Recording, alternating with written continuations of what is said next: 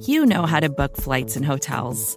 All you're missing is a tool to help you plan that unbelievable travel experience. That's why you need Viator. Book guided tours, excursions, and more in one place. There are over 300,000 travel experiences to choose from, so you can find something for everyone. And Viator offers free cancellation and 24/7 customer support for worry-free travel. Download the Viator app now and use code Viator10 for 10% off your first booking in the app. Find travel experiences for you. Do more with Viator. Hey everybody, it's Ellie here.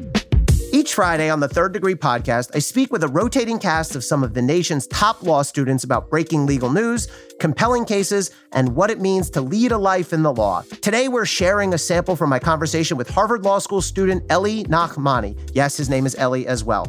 To hear our full conversation and access all other Cafe Insider content, you can now become a member for half the annual membership price. Just head to cafe.com/insider and enter the special code DEGREE. That's cafe.com/insider, and the discount code is DEGREE.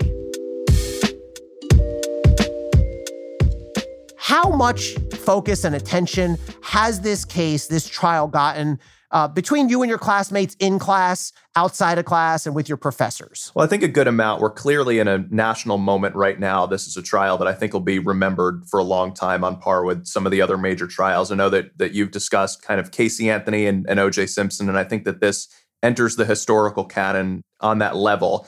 Now, to be honest, we've been remote this year, so it's harder having those conversations in the hallways or walking to and from class and the like. But still, I think everybody appreciates the gravity of this trial. Yeah, that's good to hear, because I do think this is historic. I agree. I think even more so, certainly, than Casey Anthony, which was essentially a sensational set of facts, but no broader public significance, and different from O.J. Simpson as well, because while both of these cases certainly involve race, this one involves the state-sanctioned use of force, in that it was a police officer who is on trial here, which I think changes and raises the stakes here.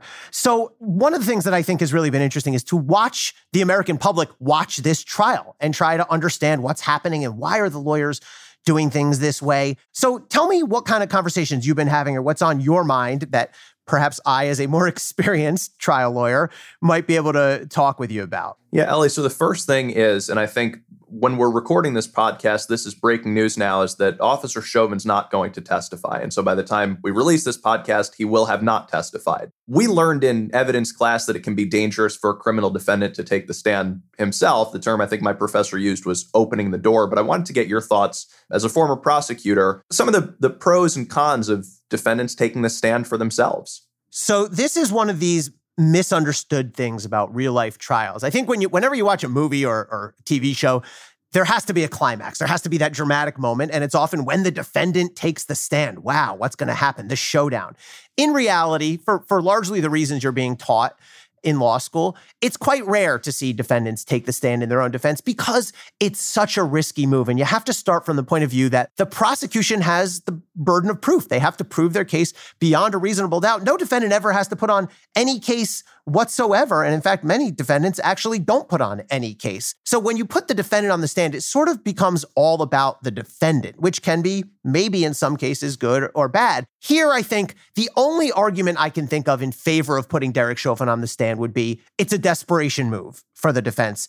And all you're trying to do is hook one juror who maybe feels bad for him or likes him or sympathizes for him or whatever, who would then potentially hang the jury, refuse to convict, causing a hung jury. But the risks here, I mean, first of all, you said opening the door, Ellie. That means when a defendant gets on the stand, the jury will get to learn things about him that they wouldn't ordinarily get to learn. Here, for example, he'd probably be subject to cross-examination on all these prior complaints against him as a police officer. So that would be really damaging. And look, he would just have to be faced with this videotape. And the prosecution could play that tape for him and let the jury watch it with him and pause it and say, are you still reasonable here? You know, he hasn't spoken in 3 minutes. You're still okay with this here? The cross-examination would be brutal on him. So I'm not at all surprised that Chauvin has declined to take the stand. What do you think? And let me ask you about this. You know, we know that the Fifth Amendment says basically you can't force someone to take the stand, but it also says a jury can't hold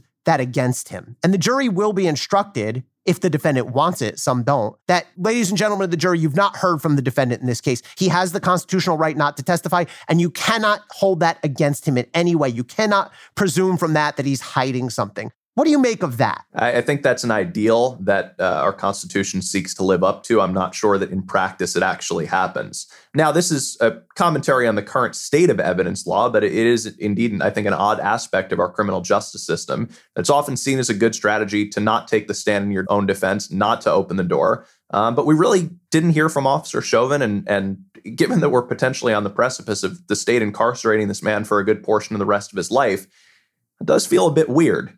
Yeah, I think the conundrum for any defendant is it is human nature to assume that if someone gets accused of something... I hope you enjoyed this sample of the Third Degree podcast. To listen to the entire episode and to get access to the full archive of exclusive Cafe content, just head to cafe.com/insider and enter the special code DEGREE. We look forward to having you as part of the Insider community.